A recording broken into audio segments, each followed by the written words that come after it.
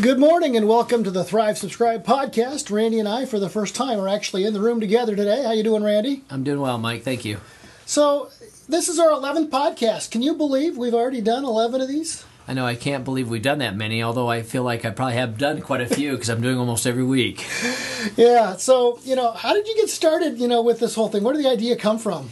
Well, I think it really came from a variety of people, and you included, as far as all the changes that are occurring in pharmacy practice, and maybe bring some thought leaders into the realm of what we're doing as far as transforming community pharmacy practice. And these leaders are doing their own thing with their own areas of expertise that's really helping to move practice along. That's what I like about the whole idea of a podcast, because as much as I enjoy writing things like the Thriving Pharmacist blog, it's really just my input and my viewpoint. And, the reality is so many fantastic pharmacists are out there doing incredible things, and we get the opportunity to bring them in here and share their stories with everybody. So what's happening, in pharmacy in your world today, Randy?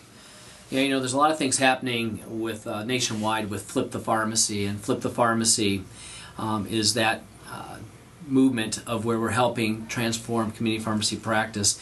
It was funded by the Community Pharmacy Foundation, and we consider it the big idea. And the big idea is, how can we scale at a national level the transformation process? Because we've done it in pockets, and we know that primary care has done it as well too. How can we take those learnings, both at a pharmacy and from a prescriber level, and then implement some of the changes that need to occur to really transform pharmacy practice?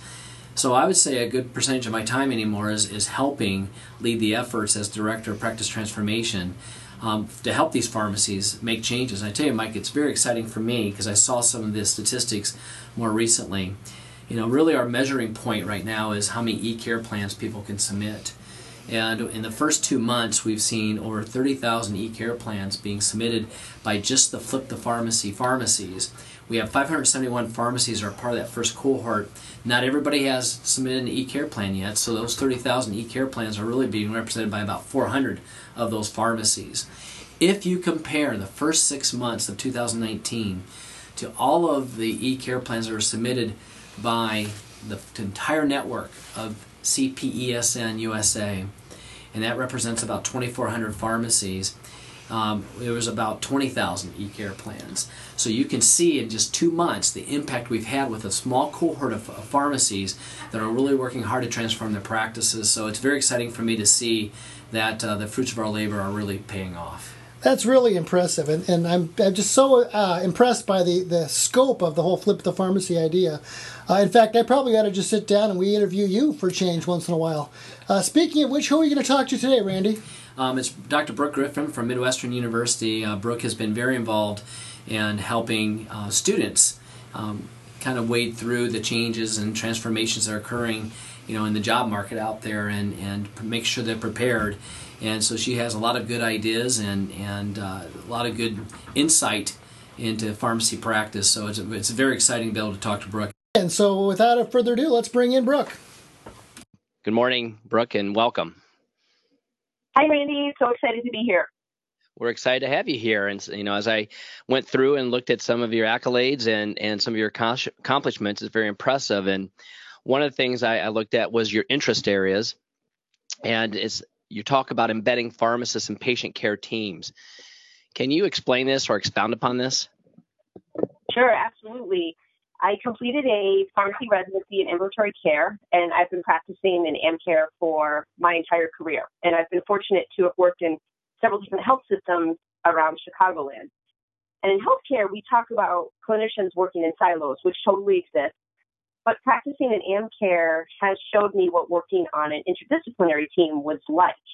And when you have all healthcare disciplines working together, each bringing their strengths to the table, the patient wins, the health system wins, quality care improves, and all staff feel fulfilled. The best experience I had was within a medical group where all practitioners were under one roof: a physician, nurse practitioner, PharmD, dietitian, social worker, PT, and really ill patients were transferred to this clinic, patients who were high utilizers of the healthcare system, like frequent ED visits and hospitalizations. And within months, by working together, we saw admission rates go down. We saw adherence rates go up. We saw behavior changes, which, as we know, impacts health greatly. And as the pharmacists on this team, we made connections to local community pharmacists to kind of close the circle. And we did the best to optimize meds in a really challenging population, and we were successful. So because of this experience and my other AmCare experiences, it just makes me want to shout from the rooftops that multidisciplinary teams, those that allow people to exercise their strengths, these teams actually address some of the wicked problems we see in healthcare today. So pharmacists should be embedded in more teams, and we actually should be considered from inception. We shouldn't just be considered gravy or only attainable when the budget allows. Pharmacists and AmCare, though, we haven't really shown our value in a way that makes financial sense to people who make decisions about staff. It's also hard to tie great outcomes to one discipline. Attribution is a buzzword in pharmacy right now. And although pharmacists are comfortable saying it's a team effort, the people who manage FTEs, they want to see actual ROI for pharmacy-specific outcomes.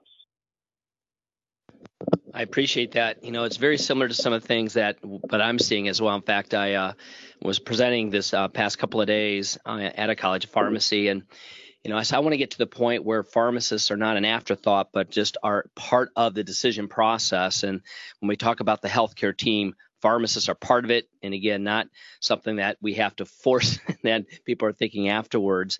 And I appreciate when you talk about all the providers working together, and in your particular situation, the example that you gave, where they're all under one roof, where you saw admission rates decrease and adherent rates increase. And so overall metrics improved for the patients because everybody was working together, everybody had their strengths, and because of that, it's a very complementary team, which is what it's supposed to be. You said something, too, that you connected with community pharmacists. As we talk about transformation of pharmacy practice and the role of community pharmacists, how do you see that expanding in the type of model that you're talking about? Yeah, that's a really good question. I think we're going to see a lot of changes in community practice just because the way the reimbursement is going right now. So I think pharmacists are going to be kind of forced to use some of their other skills, some of their AmCare skills.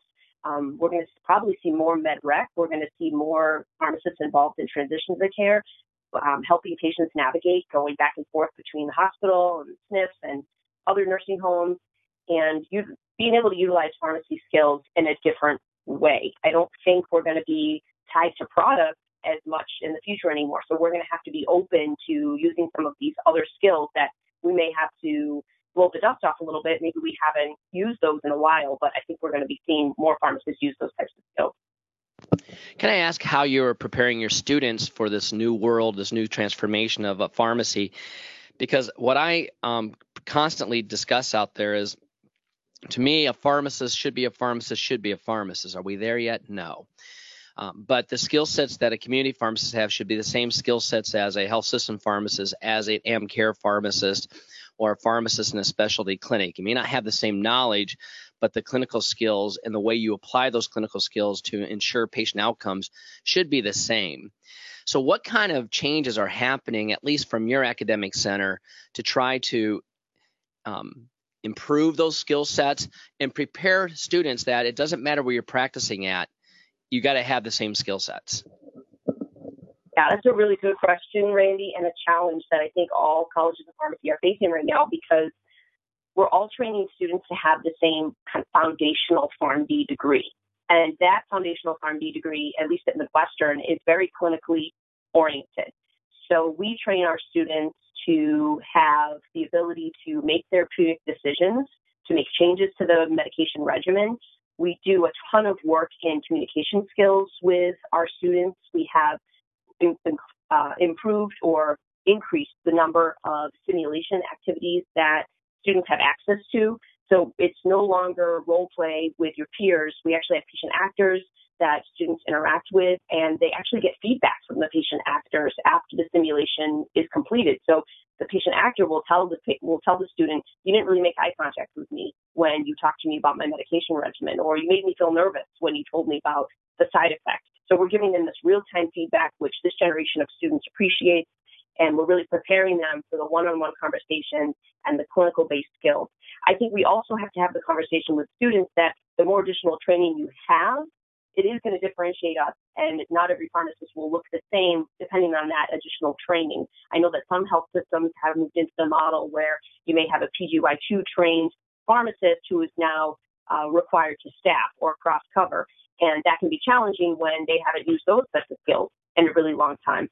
So I think we all understand that we have this foundational PharmD, but then we also have to appreciate the advanced training that some pharmacists do obtain.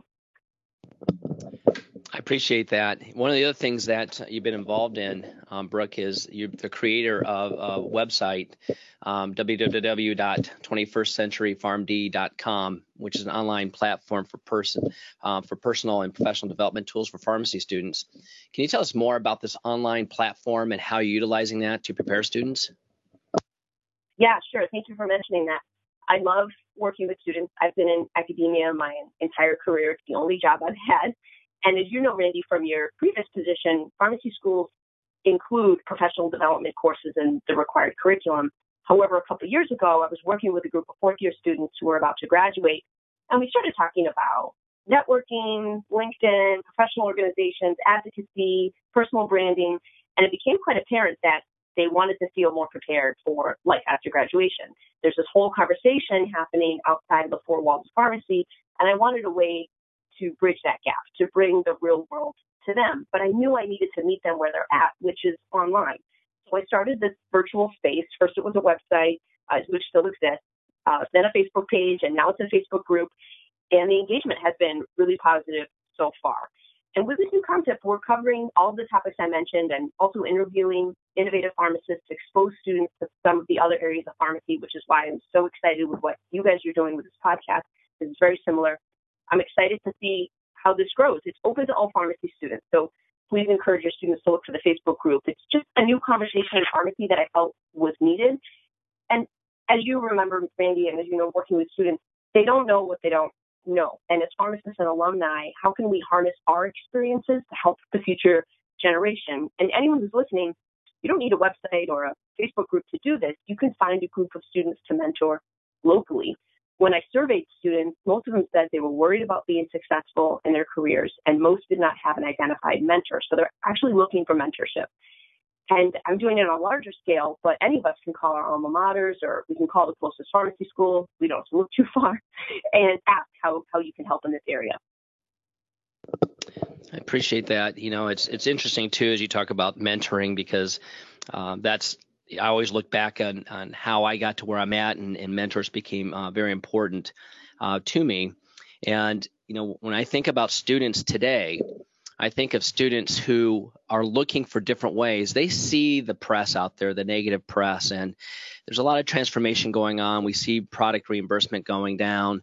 We're seeing contraction of jobs. You know, there's 144 colleges of pharmacy now, so the supply of pharmacists, and we're not seeing pharmacists also retire because, you know, things have changed as far as salaries have not gone up as much as they used to. And so people are staying in the workforce longer, and we got a lot more new pharmacists who are graduating every year. So we're actually seeing the supply outpace the demand. So students hear that, students sense that. And I was actually I was in Dallas at a wedding over Thanksgiving, and was speaking to a medical student whose girlfriend just got accepted into one of the universities in California, and how she was already worried about, was this the right career choice because of all the negative things that she's hearing. So I assured him that opportunities are abound. It's changing, but it's not just in pharmacy, it's in all health sciences. So one of the questions I have, whether it's using this platform or how you integrate it within the curriculum, I believe that entrepreneurialism, leadership, innovation, all those are going to be important skill sets for pharmacists coming out, because it's evolving so fast. How do we prepare those students to have those skill sets and just to look at the world in a change, that they have to embrace change and not be afraid of it? Yeah, that's a really good question, Randy. And I think I'll start with what we can do as educators and leaders. And just like you said, with entrepreneurship and innovation, we need to lean into what the students are bringing to the table. They have great ideas. They have innovative ideas, and they often get pushed aside by traditionalist views. Students have ideas for improving workflow in pharmacy. They are developing apps on their own. They have ideas for partnerships, for flu shot metrics, and They see new settings in healthcare that pharmacists haven't tapped into yet, and they want to know, how do we get a pharmacist involved in this type of practice? And what I've seen with some leaders is that they don't see the how, so the idea gets dismissed early, and students get discouraged early. Some leaders feel accountable for feeling the need to grant everyone's desires, so they end up listening to no one. And so even if we're not in a position to make these big decisions, we can listen, and we can make the student feel heard and help them craft their idea, vet their idea, write about it, blog about it. We can't tell students they're the future of our profession and then tell them no at the same time. That's a mixed message. But your question was, how can students help? So whenever I get the chance, I tell students that as pharmacists, we are sometimes the patient's biggest advocate. So unbeknownst to many, we are strengthening our advocacy muscle every day. Every phone call we make to the patient's insurance or nursing home, or asking a patient's family member to pick up their meds, that's all advocacy. So yes, that's part of our job, but think of using the same advocacy muscle to push for change within our organizations. And then when you get comfortable there, you use your same advocacy muscle to push for change within the profession. Start locally, start with yourself, start with your own patients, and then stretch this concept of advocacy to impact more patients and more patients. And then the circle of influence and circle of impact kind of widens. Another concept I like to talk about is something called upskill and reskill. I wrote a blog about it. It's one of my first blogs. And this is defined by Alexandra Levitt. So upskill is defined as taking your existing level of expertise and widening it. And reskill is defined as learning something different. So with pharmacists in this current climate, as you mentioned, we're almost forced to upskill and reskill in order to stay competitive. And we learned this early on when trying to apply for jobs and residencies. We tell students as early as first years to build up their CV. So as they approach graduation, they're putting their best foot forward, regardless of what they want to pursue. I remember walking into the mid-year residency showcase, and all I saw was a sea of navy blue suits. And I thought, well, how am I different? And how am I going to be competitive? Nobody had a conversation with me about how to hone that in early on. So that's a message that we're starting to have earlier with students is beginning this first years. Of course, they don't have to do a residency, but they should adopt this upskill and reskill mindset, not only for professional opportunities, but for personal and professional growth over time. The PharmD degree is an awesome foundation, but we have to stay hungry for learning more to stay ahead of any curves down the road. All those are excellent points. And boy, I tell you, I'm enjoying this conversation. Brooke, you and I think a lot alike. Yeah. One of the things, just this past week, after I was returning from the trip, and I realized just, it gives me time to reflect on myself as well, too, and really what makes me me. And the thing I wrote to the person I was texting, I said, I just don't think like so many others. They see limitations. I see opportunities. They say it can't happen. I say we haven't tried hard enough. They are bounded by what they are comfortable with, and I embrace change. And I just think all those things you just said is where we're at in the world of pharmacy. And how do we prepare the students to do that? And I think the things you talk about, and I love when you talked about, the advocacy and we're already exercising that muscle, but how do we use it to push for change? And as I teach my students and my residents and my pharmacists, advocacy is very important, not just advocacy for the profession, but advocacy for our patients. And, I say every patient that comes in should be treated as if it's a loved one or a dear friend, that you would do anything you could in your power to make sure that they're getting the outcome, and you're going to use your skills and knowledge to make sure that happens. As if you do that with every single encounter, every single time with every single patient, I said magic happens when you do that. So I appreciate that. That's one of the areas that you're really focusing in on. So thank you for that, for those comments. I do have another question for you. Do you have anything else you want to add to that? No, I just want to say I got goosebumps when you said that. It's so true. And I think even myself as a new practitioner, I kind of thought advocacy was something that like other people do. And the organization that I'm a member of, they're going to take care of that. And I recently gave a talk on advocacy to some pharmacy residents, and I created this infographic that's really, it's a shared responsibility between you as the individual, your employer, and professional organizations. It's not just somebody else's job. We're all responsible for advocating our profession. And I think we have to start giving students that message earlier. So I appreciate everything you said about it. Absolutely. Thank you. And then my last question that we can discuss here is, we've talked about the transformation that's happening, and obviously the focus that I'm in right now is transformation within community pharmacy practice. And it's exciting for me to see colleges of pharmacy and other stakeholders really work with community pharmacy, because, if we cut off an arm off our body, we know we're going to feel the effects, but we're not quite as effective, if we cut off any limb. And so we have to be advocating for each one of our settings. And I think community pharmacy in the more recent past has been one that people just kind of like, that's not really pharmacy the way I've been trained to do pharmacy. And yet it still is the face for the public, for many, many people. So as we talk about community pharmacy transformation, tell me, with the work that you're doing with students, but also the work you're doing with embedding pharmacists and some of the things you talked about connecting with community pharmacists, but how can students, and I'm going to expand upon that, how can students and faculty help with community pharmacy practice transformation? Wow, that's a big question, Randy. I'm going to do my best here. I'll tell you a story. We had a student who wanted to do a research project, and she wanted to, it was her idea, to measure utilizing the patient care process, which is now something we're teaching in the pharmacy schools as kind of a foundation of how we approach patient care. So it's a standardized process.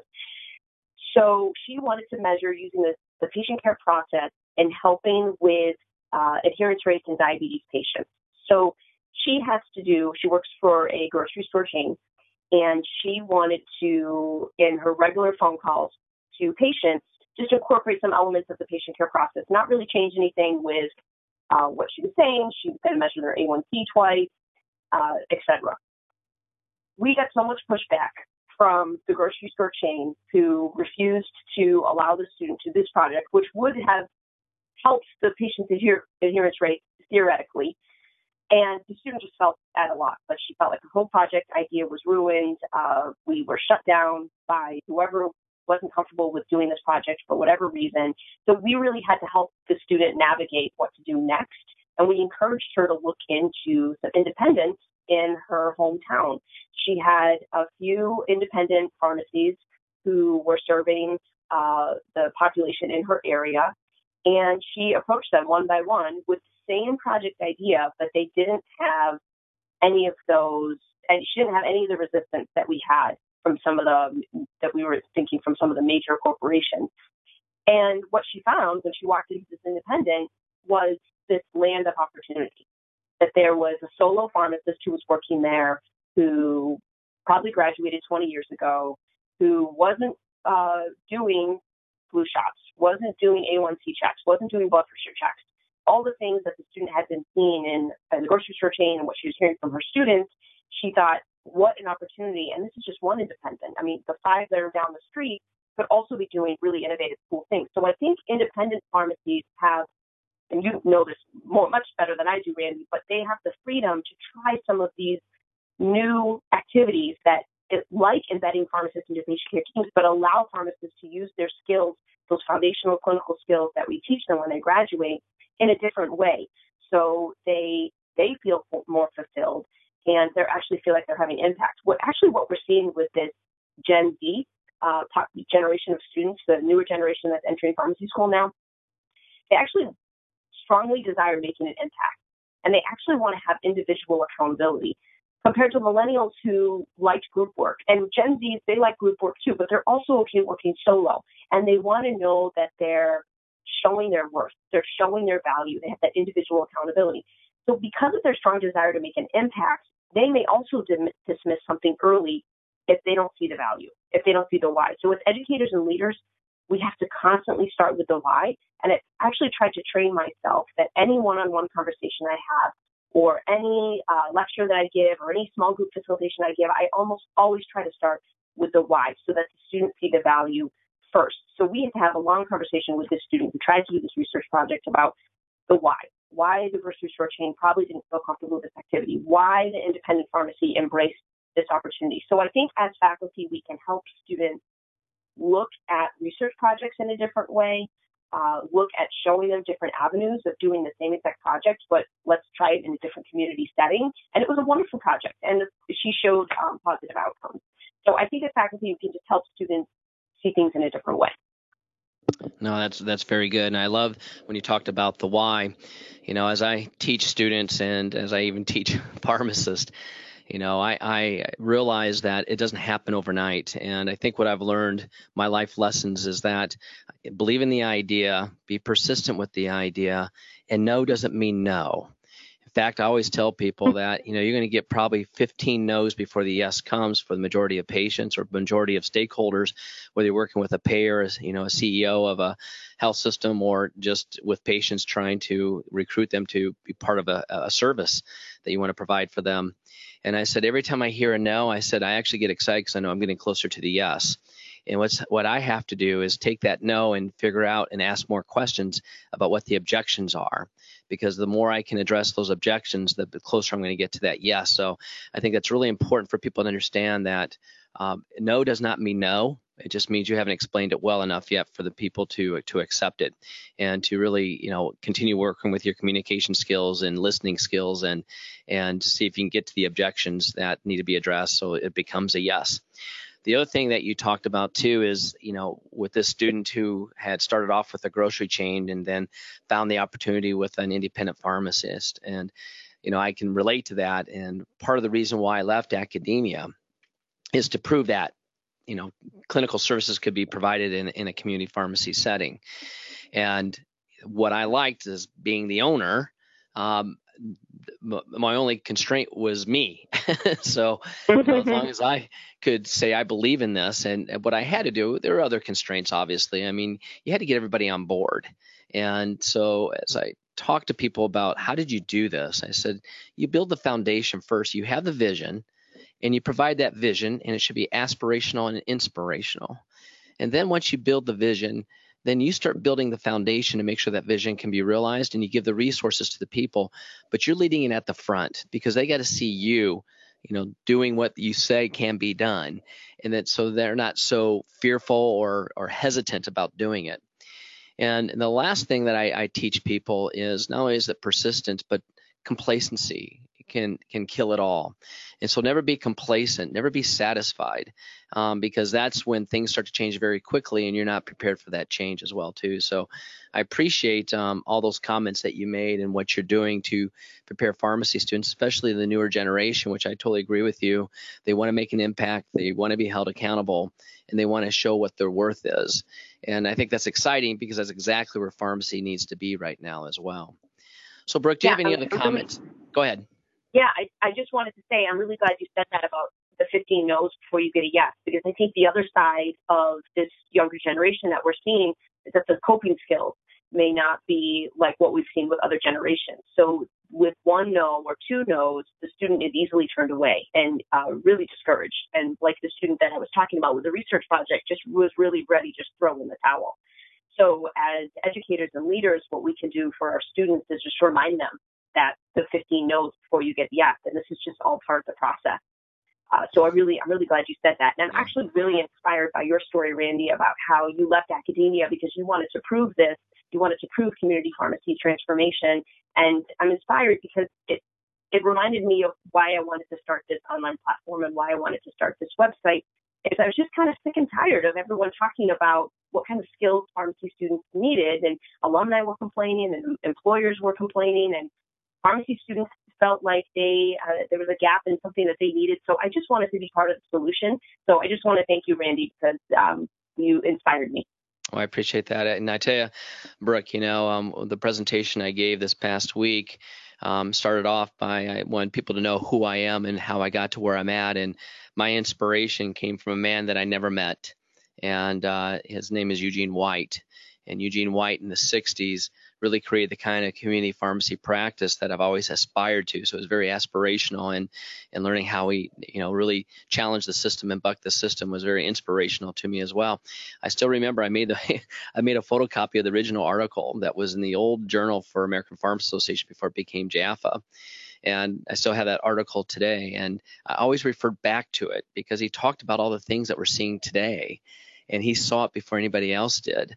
And so using that model, I was able to create the kind of practice that we have today. And it's so my inspiration came from this man, and my nicest thing that I've ever done, and I didn't know he was still alive at the time. He has since passed away. He passed away in 2010. But in 2010, I had written an article about him, and I didn't really show the name until the very end of the article, but it talked about how I was inspired by a person that I never met, and wrote about all the things that this person did. And at the very end, I said, and this man's name is Eugene White. So Eugene White, wherever you are, thank you.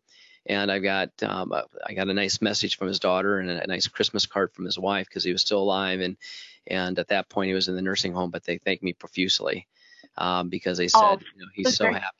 So yeah, inspiration comes at any time, and I think you're providing that inspiration as well too. And I think our students deserve that, because it's those little pieces that people really never know how far they can go. So Brooke, I sure appreciate what you're doing out there. So thank you very much. Do you have anything else you'd like to add at the very end here? No, thank you, Randy. I just want to thank you for this opportunity and allowing me to talk about the website and talk about some of the cool things we're doing. No, I appreciate it too. You're doing some great things out there, and thank you for your passion to the profession and the passion to teach students and getting our next generation of students prepared for this changing world. So you're doing some great things. So, Brooke, you have a wonderful day and a wonderful weekend. Thank you, Randy. You too. All right. Bye-bye. Bye.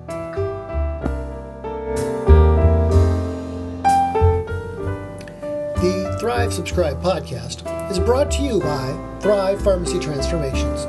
Visit us online at tptransformations.com, where you can join our free community to inspire you, challenge you, and transform your pharmacy practice.